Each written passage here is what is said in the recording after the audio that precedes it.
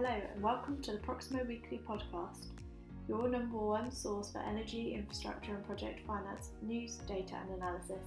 I'm your host for the week, Naomi Wood, reporting to you from London, and today is the 25th of October.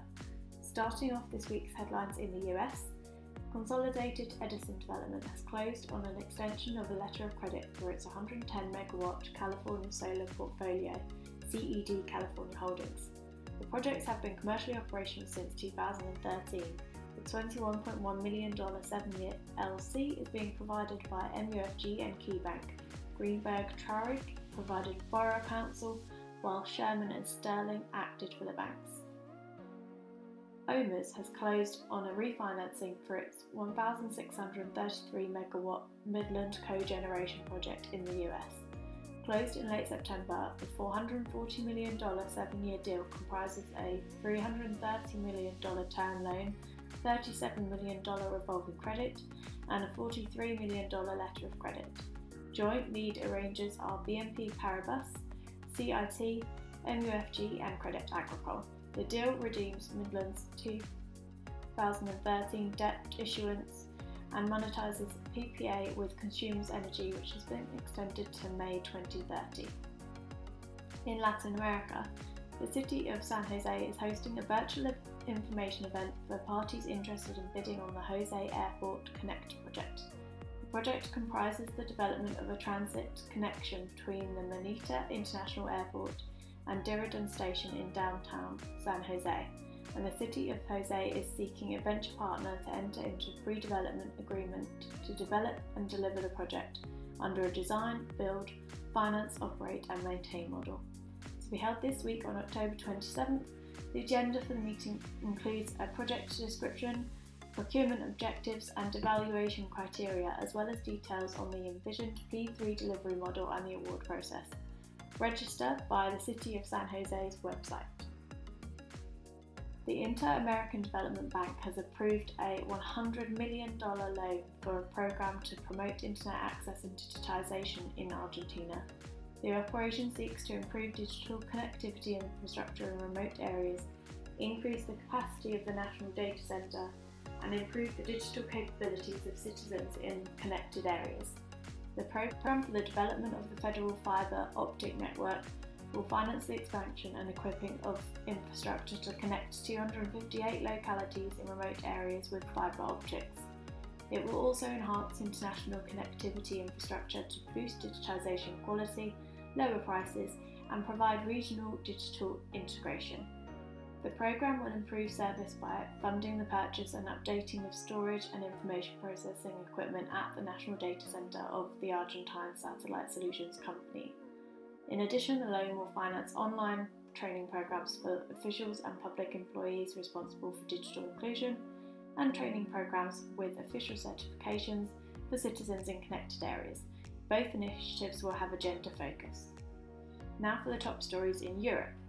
Transport Infrastructure Ireland is considering the use of a PPP concession for the development of the Metrolink railway from Swords to Clermont. The private sector partner would be responsible for the project's rolling stock, systems and service operations. The project forms part of the Irish Government's National Development Plan and would connect Dublin Airport, Irish Rail, DART, Dublin Bus and Luas services, carrying 50 million passengers per year.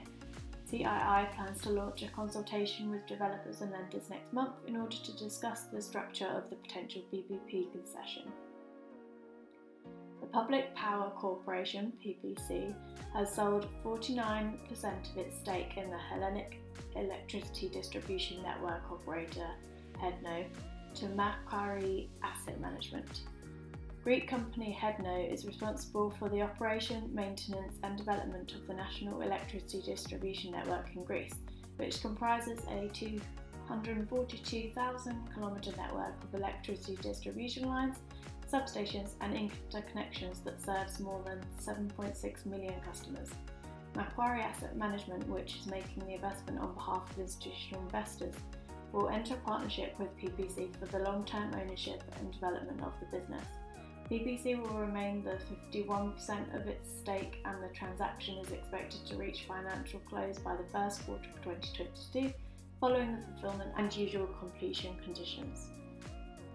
In the Middle East and Africa, Fraser Solar has signed a 40-year contract with the government of Eswatini for a €100 million solar and storage project. The 100 megawatt project will supply power to Eswatini and the broader Southern African Development Community region. To be located at the Edwalini Power Station in Matswa, the project will be developed by Frasium Energy, a subsidiary of Fraser Solar. The Saudi Ministry of Energy has launched a project tender for a dry gas network in the third industrial city in Dammam in the eastern province. The concession on offer is a 35-year DBFOM. The project includes a pipeline network from a connection point with Saudi Aramco, which provides dry gas to all factories that need fuel within the region. The licence holder must meet 75% of requests in the industrial city within 9 months from the date of granting the licence. In Asia, Indonesia's PT Power Indo, Cipta Energy and China National Chemical Engineering Corporation have signed a memorandum of understanding for a feasibility study on a $560 million coal-to-methanol plant in Mulabura City, Indonesia. The plant, if it goes ahead, is expected to process 1.1 million tonnes of coal into 600,000 tonnes of methanol per year.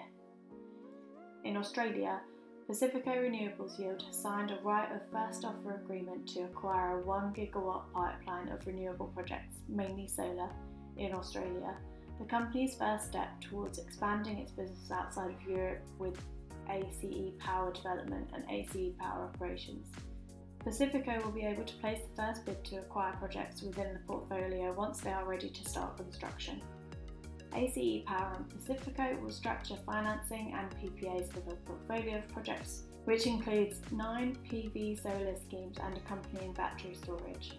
The first solar plant is expected to be operational by 2024. And those are our top headlines for this week. Don't forget to head over to proximoinfra.com for more news analysis and check out our events coming up in Austin and London this November in person. Thanks for listening.